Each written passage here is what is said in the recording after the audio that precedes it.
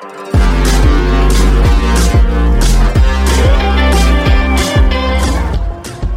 brings a community together?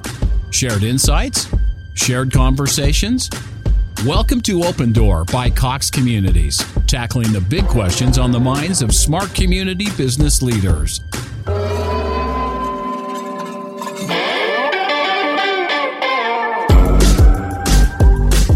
Welcome back to Open Door by Cox Communities, where we're providing information for you to consider when making decisions for your multifamily communities. Discover the latest trends and technologies that are making some multifamily business owners stand out. I'm your host, Bess Friedman, CEO of Brown Harris Stevens.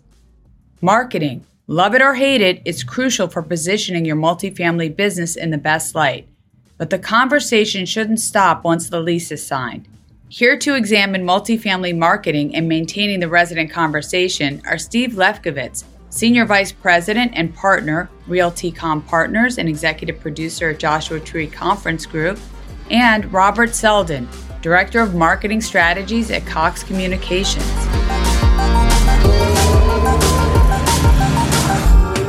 Hey, good afternoon to Robert and Steve. Thank you so much for joining me today.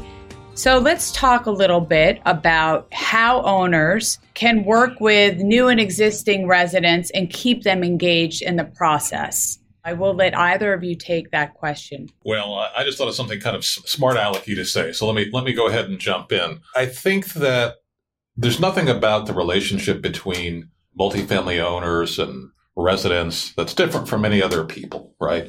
And so I think the core rule of having an engaging conversation is to be interested in the other person. And so when we see apartment communities, like there's one I can almost see out the window here. They do all of their technology is around two-way communication, and they listen to their residents and their residents' interests. And one concrete example of that listening is that they host resident art throughout the building, and they give residents space for art shows, which creates community, but also creates individualization and creates a reason to stay in the community because people put their own work into investing into the community. And it's based out of the simple conversations where they're actually listening to individuals and not just trying to maybe force a message down a channel. I like that. I think that's so creative to do something like that because shows that you actually care. It's less transactional, makes it more relational. And people really, that's sticky. I mean, that makes people very interested and loyal and focused and keeps them coming back. I love the idea of the art. Robert, I don't know if you have anything. I'm sure you have plenty of things you'd like to share or add on to what Steve said. I couldn't agree more with what Steve had already said. I think when it comes to having engaged residents and also engaging with potential prospects, I think that authenticity is very key. And I think about, as a marketer, thinking outside in. I think something that gets missed a lot when we're speaking to our audiences is acknowledging them as individuals and people. I mean, our role as marketers is to get the best bang for your buck for your messaging and get it as far as possible, as fast as possible, and then pull people in. But even just knowing that these people are individuals, think about a prospect for a moment. You know, if they're coming to your property, it's because they're moving. But what drives the move? I mean, acknowledging that move event. Maybe they got a new job. Maybe their families are expanding. Maybe they're shrinking. So even just that small acknowledgement in your messaging about that change in life event really pulls people in. And kind of thinking about how you engage with your current renters and keeping that feedback loop and understanding them. They're not looking to establish a life. They've already established their life. So continually talking to them and understanding where they are and how their needs maybe have evolved from the time they entered your doors to where they are now, I think that's key. Because again, I think something that I've heard most recently is engaged renters are your best prospecting tool. So to ignore one for the other, you're kind of missing half of your opportunity. Yeah, that's very well said. How do you go about this? What's the online proposition? Like, how do you get people when you're dealing with technology, which is it's much more transactional. So how do you get people to feel engaged and connected when you're connecting with them online? $1 billion question, right? It's meeting people where they are and speaking to them in the way that they want to. The key to success when it comes to all of that is, for one, knowing your renter's preferences. Some people like to engage more in social. Some don't want to be bothered unless it's absolutely time critical. So I think kind of being agile and building your marketing and managing your properties that way, knowing that you want to be omni-channel. So can people go online? Do people feel comfortable and welcome walking into your doors and coming to them with their problems or opportunities? I think, again, it comes from that being accessible, being authentic, and wanting to engage with your residents. It's not a one for one in all cases. Like, treat them with who they are at all those times. I think that's how you get that engagement and making sure that you have that feedback loop. And that translates both in person, relationally, as well as online. Because at the end of the day, those relationships are what make your online brand and your online interactions actually have meat and meaning. Yeah, no, I think Robert's really hit it on the head. And the thing that I would add to everyone is coming at it from a different strength. So if we manage 8 or 10 communities in the same city, we might be able to talk regionally about the value of living in the region. And we might be able to have conversations about events, and we might be able to spread the energy of discovering the beauty of our community, the beauty of our region, our city, around many communities. And you see that a lot, that oftentimes the property management leader in a given market is the one that has 20 properties, which gives them a scalable, centralized advantage. And so this whole conversation really does bring up the growing issue in the industry about whether to centralize property management and leasing and engagement, or to decentralize it and to leave it at the site level.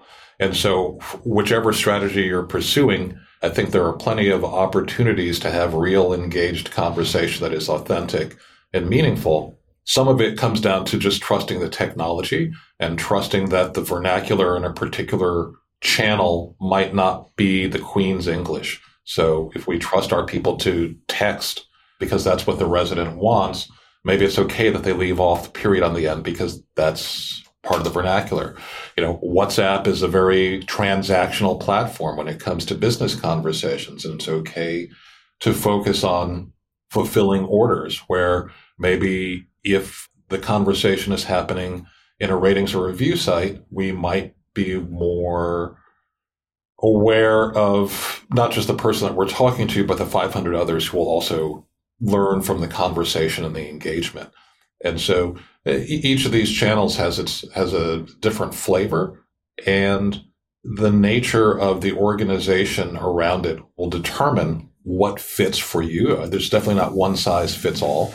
And the last thing I would say is that, there are plenty of companies that say, hey, we're having difficulty with continuing our engagement. We don't have staffing for it. And so some of those companies are outsourcing that communication to social media agencies, specific agencies that actually specialize converting the voice of the staff into a broad conversation that can be had with residents.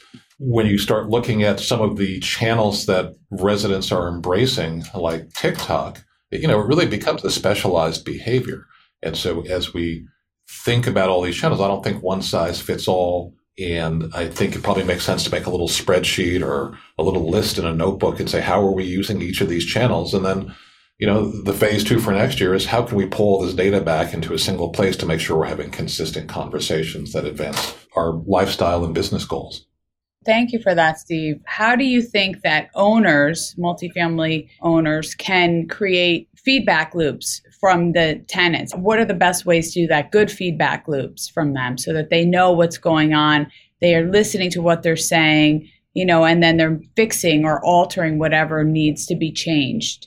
I think at its core, the first thing is that leadership has to take the residents seriously. I worked for an apartment company 20 years ago where we had an email support line that was unattended, and the CEO saw the complaints and just ignored them.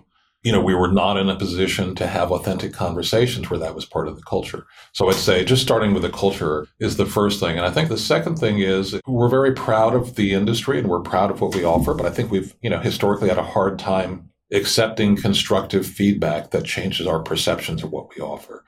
And so 10 years ago, when ratings and reviews first became popular, there was a real sense in the industry that, hey, we should try to sue Yelp out of existence. We should try to sue apartment ratings rather than saying, this is a gift. Someone is aggregating all this information for free, and we can see how what is being said and reported back dovetails with what we think our value proposition is. And so a lot of it just comes from saying, hey, this is something that we want to value. We see the investment value. We see that these are leading indicators that determine our ability to deliver on a value proposition. The feedback is a leading indicator of our ability to move rents. It's a leading indicator of whether we're going to stay on top of maintenance and rehab issues or not. And if you do that, then it becomes much easier to say, hey, I'm going to empower whoever it makes sense for our organization to actually begin conversations and to listen and to report back up the chain. I will just close my answer to that question. At the same company, I once reported to one of the senior officers that there was a problem with the carpet that we had just purchased. And I was also senior vice president of the company. Rather than taking the feedback, he told me that everyone was different and that there's nothing I could do about it living in a corporate apartment. And it was probably my fault that I had a rash from the carpet. Unfortunately, that was typical of the industry at the time and is probably still typical of many companies. And I think that, there's just a certain amount of fear that we have as human beings about, geez, I'm in a fixed location. I can't run. I can't hide. I'm going to get feedback for what we've done. It's tough. You can't, as I'm sure Robert and you would agree, Steve, it's impossible to grow or get better or evolve without criticism and feedback and understanding the problems and issues because, everything is imperfect. And the only way things improve is from listening and making those sorts of, changes. Nobody wants to be criticized, but at the same time, that's how you get better. Even Apple gets criticism. I mean, every company that's fantastic still has things to fix. Robert, I want to give you an opportunity to weigh in here. Yeah, I'd love to know, Steve, where you were earlier in my career. I think I would have stepped on far fewer rakes had I heard what you just shared with me. Honestly, couldn't agree more with everything you're saying. When it comes to these feedback loops and active listening, understanding the needs of your residents, I think, is paramount. I will double click into one thing, though, to avoid some of the obstacles and trip ups that I've run into myself, which is, as a service provider, it really only takes 3 or 4 pain points to move a customer to a purchase decision to switch or to go somewhere else. So when you're thinking about these feedback loops and hearing what people are saying, it's also just as important to listen for what is not being said and making sure that you're getting good data on your feedback loops as far as like, what is the quiet base doing or what are the people who are suffering silently actually going through? And I'll give you an example as a service provider of what we've done. In fact, a personal example. We have a home automation system and a home security system. And I had a motion sensor go out on me. So that was pain point 1. When I took it apart, I realized it was a very unique battery type. It was like a C6 battery, which I think is used in photography. Obviously, I don't keep that in my home. So that's pain point 2. I looked online, wasn't there. I had to go to a specialty shop. So I got the battery, came home, tried to place it, couldn't quite get it in. And so much time had gone by that the device itself was orphaned. So that's what, pain point 4 at that point. So I had to call. I had to get a service provider to come over here, fix the issue. By the way, he was late. So then all of those things combined for me, that was probably 5-6 pain points at the end of the day. But as a company, when we look at that, we measure that as 1 because it was just that one phone call. So really understanding and having those active conversations and trying to look at this outside in from the resident or customer perspective is really key to understand and keep your ear to the ground as to what's really going on. Yeah, you have to. I mean, so what would you guys say? What are the conversations that you want to have with the residents? For me, it's constant conversations. I mean, it's not always about the business. I think we talked about that at the very beginning. It is about the people. You want to address the bad and you want to address the good in all those cases. Actually, circling back to kind of that online component, the latest stat I heard is about 46% of residents expect all reviews online to be responded to. And again, that's the good and the bad. So it comes back down to just making sure we're maintaining those conversations and always initiating them so that it feels like it's an ongoing dialogue versus I need to know this from you right now, or this is what's going on today. It's making sure people feel open, that there's a live connection going on at all times. My take is this. The conversations are the same conversations that you have with your friends and with your colleagues at work. You keep them apprised of small things. So I used to live in a community that was owned and managed by Charles E. Smith. And Charles E. Smith was a REIT that was purchased by some other REITs, but it was a fantastic company, great culture. And in Washington, D.C., one of their constant points of communication was around the weather. They communicated regularly about the weather, street cleaning, the heat, the availability of the pool in the heat, in the wintertime, how we would get out, and what to do about spring rains. And it was really interesting because On one level, it was not exciting, but it was a harmless way to initiate conversations. And, email was still new at the time. So they'd send email out to the people who had email addresses. People would write stuff back. So the email would actually trigger a response that was often nonlinear. We were so time efficient today that we think that everything has to be about, I'm going to do thing one to get thing two. But sometimes thing two comes from something completely innocuous, just inviting an open conversation. So, we don't walk up to someone at the water cooler and say, where's that report? You're late. We say, hey, how you doing? We want to see if there's something going on that's an extenuating circumstance. We want to preserve our relationship. And we want to be open to there are possibilities that we simply don't know about. So I think that's one easy way to break into conversation is just to always be in communication and not to have it be about me or about you. The same community, often they would communicate about maintenance items and building maintenance items, the elevators in particular, but also trash collection, small things that people would complain about under their breath. And so by getting ahead and everyone knowing, oh, I understand that I'm going to see some strangers and the elevator's going to be out, or today there's going to be restricted access to this part of the lobby because they're setting up for a party, all of that was also helpful. And then the other thing is, so often when we survey, we simply ask about the product. But, if we ask people about their lives and what we can help them with, we might get very, again, nonlinear responses where we always say, oh, we were going to compare amenities and features. But, it seems to me like in the modern era, the thing that most people want more of is time. And so we're not even asking them about, hey, how can I give you more time in your day by doing something in a central fashion that helps you out? And I think it's one of the big misses of the industry. Well, time is our most valuable resource, right? That's the one thing that we know it's limited. What would you gentlemen say are some of the tools that can help to avoid certain conversations that maybe you don't want to have with residents? For example, automatic rent payments, et cetera. Like, are there tools in place that can kind of keep you out of the muck? There are clearly tools to automate a lot of conversations, and whether it's automating surveys or the ratings and review process, I think that's probably one of the most promising areas. There are a few companies now that have gamified ratings and reviews and feedback. And so they're automating the process. I think that's an easy one. I don't necessarily think that conversations are bad. It's more about the expectations you create around them, because sometimes people will identify things that you can't do anything about, whether it's traffic or large capital items. But gathering the information may tell you that, hey, we have an opportunity here to sell this property to someone with the capital to do something about this problem. And so I don't know that conversations need to be avoided. I think it's more about the promise that you make and the expectations that you have around those conversations and whether you can solve all problems or not. And again, I think it's an opportunity to hear from people. So, the most common thing that is coming sideways, backwards, upside down at everyone right now is information from residents about, I need a better way to connect with my e-commerce.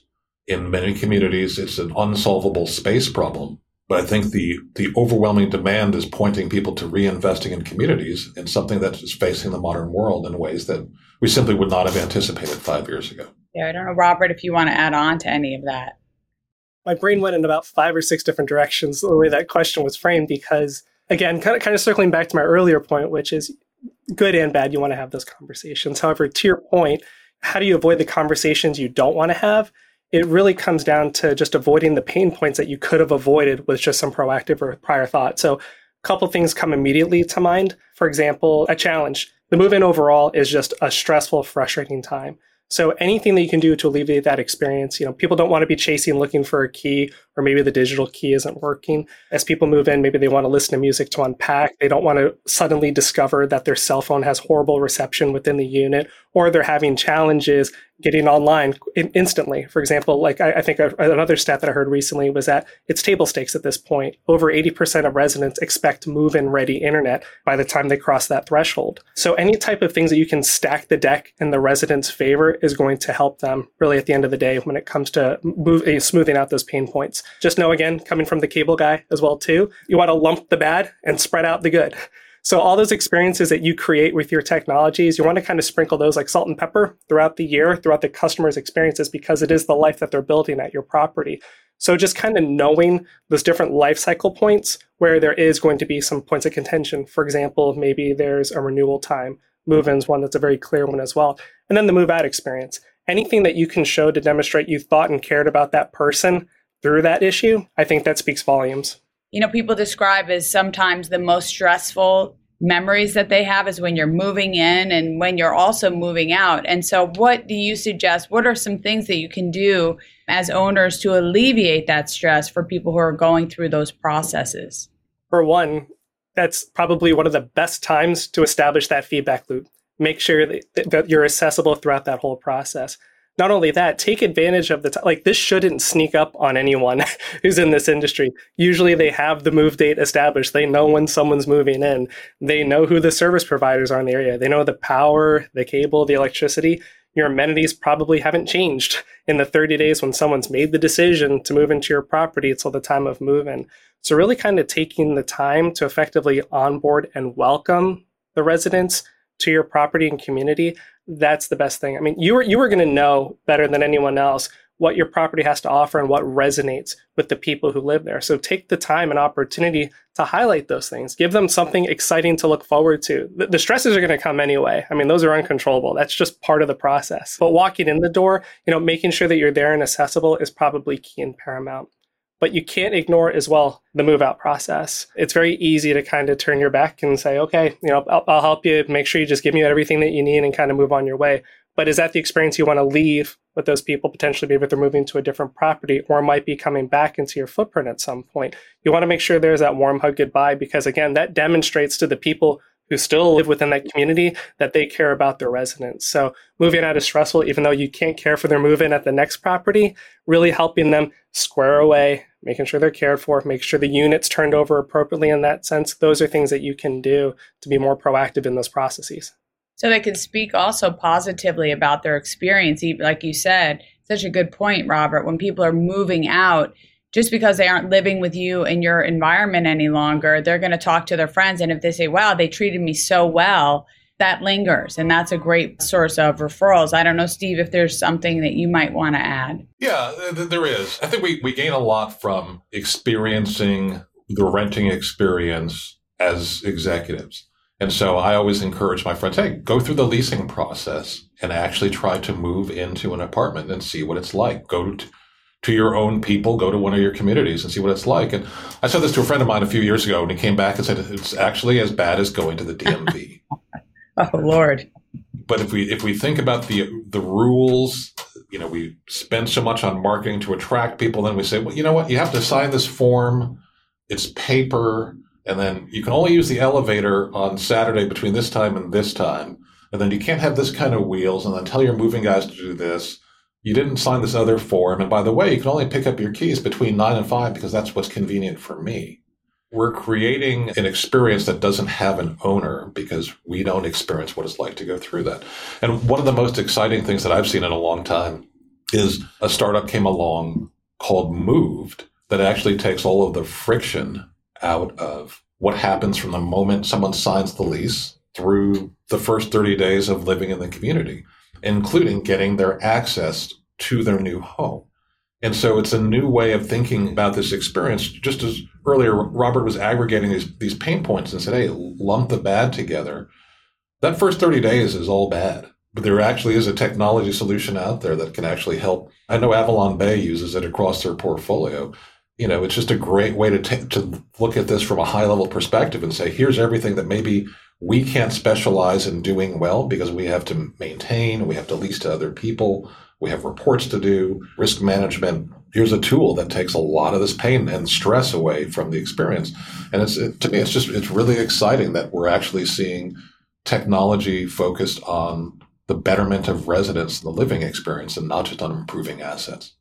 Yeah, I like that what you mentioned about actually experiencing it so that you can understand it, because, it's very hard when you're not in it. You don't see it, you don't feel it, you don't understand it. I live in a multifamily building here in New York City on the Upper East Side, and during COVID, the delivery people could not come up, and we get food delivered all the time. So you had to go downstairs. Sometimes you're in your pajamas. Sometimes it's middle of the night, whatever it is.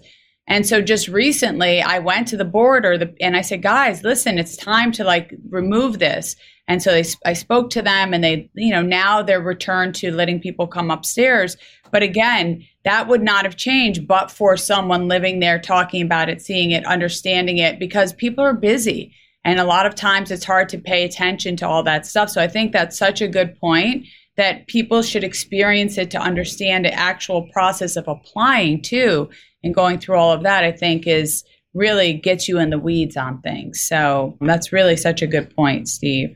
What do you think about how mindful should multifamily owners be of age gaps in potential residents? Do you think this is something to pay attention to? I think, again, looking at it through the lens of a marketer, really understanding your audience, it tells everything. So if you're thinking about building a brand strategy, a messaging strategy, a positioning strategy for your community, knowing your audience and the age gaps, there's some things that seem to be consistent across the board. Everyone wants a seamless move experience or a frictionless move experience. Everyone wants a good home life and a good lifestyle. But when you're drawing people into those conversations, something Steve actually said, answering a question earlier, I think kind of hits on this as well too, is that resident and prospective resident preferences vary regionally. So understanding that your styles, your marketing, your experiences should be regional as well to speak to that audience too. When it comes to the age, obviously there's things that are more of a digital first experience or a more open appetite when it comes to things like IoT or automations. That's going to be there for the millennials or the people coming into your properties that are on more of the younger demographic. But for your more mature residents as well too, it all comes down to service and experience. Are you delivering what you committed to them at the end of the day? So they are starting to evolve though. That's the interesting part. The latest stat I heard was 30% of prospective residents would prefer a self-guided or virtual tour in those cases, and that's across the board. So that's 3 out of 10. Folks are starting to evolve. Most everyone has a smartphone. I don't know if my grandmother's on TikTok yet, but there probably is some sort of social media that is accessible to her in order to have these conversations and learn about these properties and communities. Will millennials only use automated processes? Are they willing to do? Is that what you guys see both? Is that the standard? I would say you have to have both. And I'll use an example of just e-commerce in general. For folks, when we learn a buying behavior in the digital world, I will do most, if not all, of my shopping through my mobile phone. When it comes time to actually make the purchase, I will pick up the phone or sit at a computer. So being agile and being omnichannel in all of those cases, I think is key because yes, I can self-serve by going digitally to learn about a property. I would love to be able to solve the problems within my unit by going to a self-serve ticketing tool or experience in those cases, but something personal to me, something that's urgent for me, something that I'm passionate about. I want to talk to a human and I want a human to talk back to me. Interesting. Steve, what do you say? What say you? In the industry, we're always thinking about fair housing first or second or third as marketers. And so age is probably less descriptive than the different styles that people have of consumption and communication. And those styles are much broader than sort of the traditional things that we associate with age. A simple example is attitudes towards cryptocurrency. It can be regional. It can be demographic. I just saw a stat recently that 18% of the recent home buyers in the Bay Area sold some crypto to make their home purchase.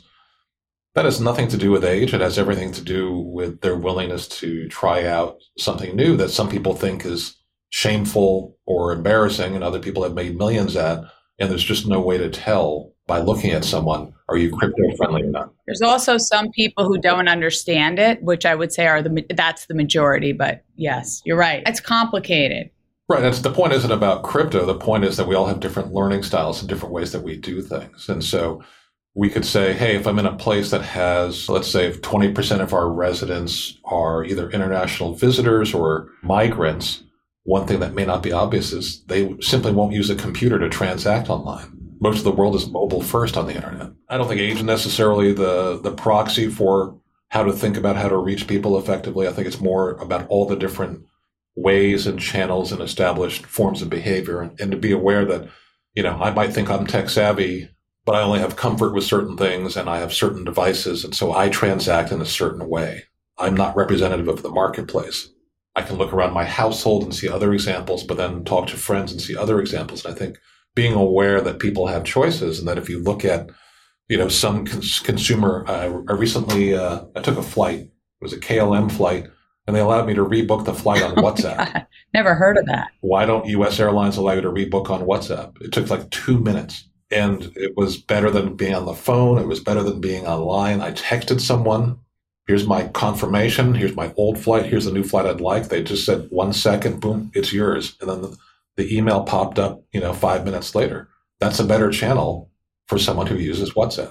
That's fantastic, actually. Makes it so seamless. Takes the frustration piece out, which I think deters a lot of people when they find things are frustrating. They walk away and try something else, especially because attention spans are shrinking every day. 100%. But I think that when I started in this business, we worked so hard to try to come up with one big industry understanding, and there was one revealed truth that we were after. And I think those days have broken down, and I think that there are many different ways that people move through the world, and the more that we understand those paths to connection and to commerce, the better off we are. And so we can try to figure out why there are these differences, and I think that's probably important. But it's more important to know that there are those differences, and that someone who wants to lease with us may want to do their lease form on their phone with nothing else, and they want it to be done in the same time it takes them to fill out a credit application online or buy a car. I bought a car 2 years ago from CarMax on my phone. Really? Did you really? Really, I did.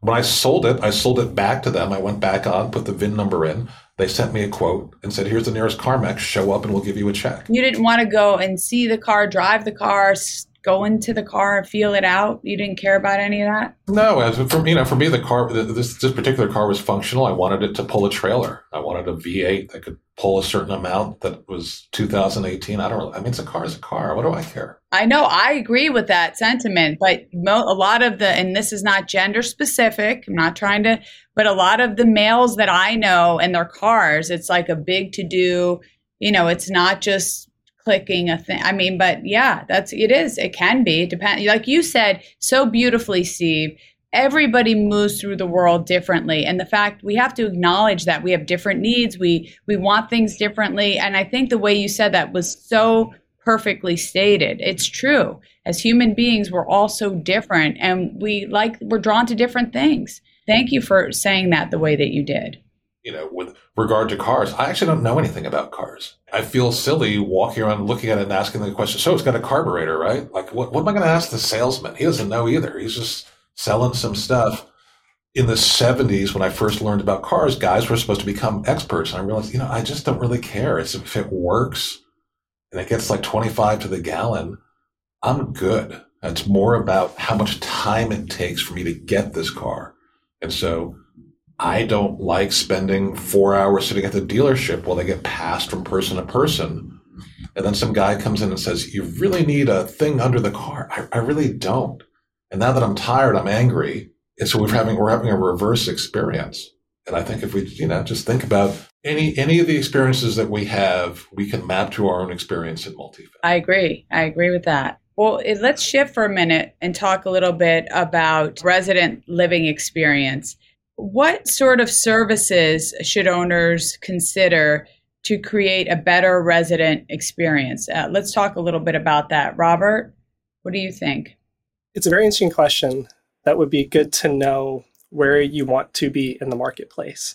I think one of the misnomers that I see often, and I'll speak to, for example, automation and digital experiences in this case, if you're trying to be innovative, your goal should not necessarily be to automate existing practices. It's to create experiences that your residents didn't know that they needed. If you're really trying to enhance your curb appeal and draw people in and stand apart from the crowd, it really is about creating things. Experiences create belief, belief creates action in those cases. So what are we doing that's going to enhance your life when you come over and live within our community? So I think that is just, again, it's paramount, because it comes down to can I see myself living here, and what is my life going to be like in those cases? I think it was funny because as Steve was talking through that, I was getting anxiety. I don't know if I'd ever be able to purchase a car sight unseen. I would want to kick the tire. And that just comes from, my previous trauma of owning vehicles my whole life. I've just not had good luck.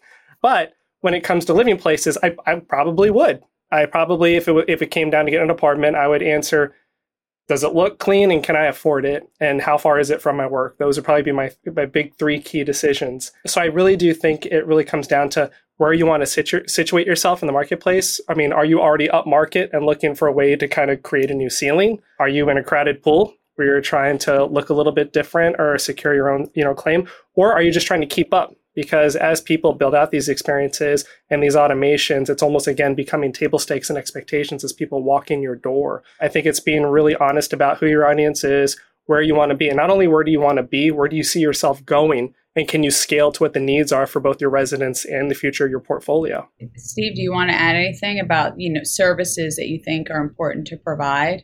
I like that DC building you talked about where they give you the weather, they give you all that stuff. My building does that too. I think it's kind of nice to have those little, whether you want it or not, but you can, if you want it, you can look and see what's going. It gives you good information. I think that there are 2 or 3 different ways to look at the services. One is what doesn't the neighborhood have, right? So again, I'm sitting in downtown San Francisco. I can see a building.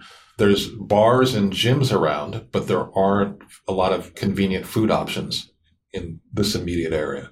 And so food delivery from a ghost kitchen or through Amenify might be an option that really adds a lot of value to residents in downtown, where out across the street from a mall may not be of value. I think that's sort of the neighborhood dearth is the first thing. The second is what can the owner do uniquely with space and programming that residents can't do for themselves. So as a service, just being able to host parties, having a party space is actually a great lifestyle amenity for people who want to connect with family and friends. Third would be anything infrastructure related, anything that's around large numbers of people. And then, of course, anticipating technology. So, we've just as on a very basic level, high quality internet service is a sustainability item. It's necessary for work. It's necessary now for fun. That's an easy one. But along with that, we see a world that's transitioning, say, to electric cars, and we see it here in California. So how do people charge electric cars? That's an easy amenity to provide. It generates revenue for the community and adds value for residents. You probably could go one more step and say, depending on the community and which one, you can mimic what student housing does in terms of providing active programming to keep people engaged around the community and talking about it to their friends and on social media. For a number of communities, one of my favorite community stories ever was a community in northern Minnesota where they organized ice fishing for their residents. And they took an old garage and turned it into a storage unit for fishing gear. And no one ever moved out. And I just thought that was a really clever way to anticipate the needs of the community and provide an amenity that was unique to that location and obviously doesn't play, in Los Angeles. Yeah, that keeps people so committed and loyal. That's how you really get loyalty from residents, because they feel a kinship, a connection, a reason. When people don't have a reason and they're frustrated, then you're going to lose, credibility. So, gentlemen, in closing, I want to give you each an opportunity. What do you think is to come? Is there anything new futuristically that we should be thinking about for multifamily owners? Anything that comes to the top of your head? Robert. I'm going to take a page out of Steve's book and add to it. So I think one of the best practices that he shared is for owners to go through their leasing journey. I think overall, there's probably multiple paths and multiple journeys that you can look at when it comes to the day-to-day experiences of your residents. So not only professionally, but personally. The example that you just gave was how communities come together for a common purpose or a common need or even just a common interest in those cases. So the question becomes, how do you create those experiences? How do you make them accessible for everyone? How do you communicate them effectively? But also, again, to my earlier point is, how do you make sure your community is scaling to those needs as well? I think the key piece is you want to make sure that your community and your homes are meeting their needs today, but also in the future. And obviously, we're moving to a more digital first and connectivity future. I think the average devices that are connected to the home Wi-Fi network right now is 50, and I think in 2 years it's projected to 150. So it's climbing very quickly. So making sure that we can support that and that people feel connected. And I think an insight I've heard as well too is the more connected people are, the more disconnected they actually feel personally. So making sure that you're taking advantage of the proximity and the community aspect that you have there, I think that's the key piece, is bringing people together in the digital world. Yeah, that's a good way to put it. Steve, any last words? Yeah, I think that the stealth trend that's going on right now is a lot of the large institutional owners are looking at or have already moved communities onto short-term rental platforms or built their own so that their residents can actually rent for a day, a week, a month, or a year. An interest point and a trend in 2018 and 2019, COVID interrupted it, but we're seeing really interesting companies, big names that we all know, the Greystars and Brookfields of the world, Iconic Capital, very large capital players looking at this saying, finances work out very well for us. The convenience for residents works out terrifically. We love that people can live here for 5 months if that's their preferred option. We see that people don't have the lifestyles that they used to have. And residents love it because in some of these models, they can actually get rent credit or earn money back for renting their own units out. And so something that almost died away has come back because the nature of living, especially among people without kids, has really changed, where people just say, you know what, I want to be 5 months in this place and 6 months in this place, and the other month I'll spend on vacation. We are very well positioned as an industry to capture this demand, to monetize it, and to provide the convenience itself as an amenity that people appreciate and are willing to pay more for. And so I think over the next 12 to 24 months, you're going to see more short-term rental management companies buy traditional third-party management companies to help speed the adoption of this. And I think along with that, we're going to see tremendous shifts in some of the technology. You're going to see incredible demand for internet for short-term resident guests, as well as long-term annual renters and things like that, where everyone in the building might be using the same apps, but for different lengths of time and different purposes. It's going to change the nature of the business fundamentally. And I don't think there's any stopping it. I think for a lot of people, their career options and their opportunities to grow going forward are going to be harnessing this trend for themselves and figure out, hey, who can I be in this new world where maybe I have a more flexible process than I used to?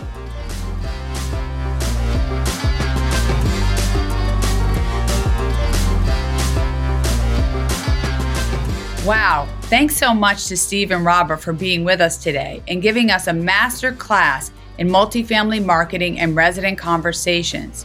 And thanks so much to you for listening. If you're enjoying the show, please make sure to leave a review wherever you're listening and subscribe so you never miss an episode.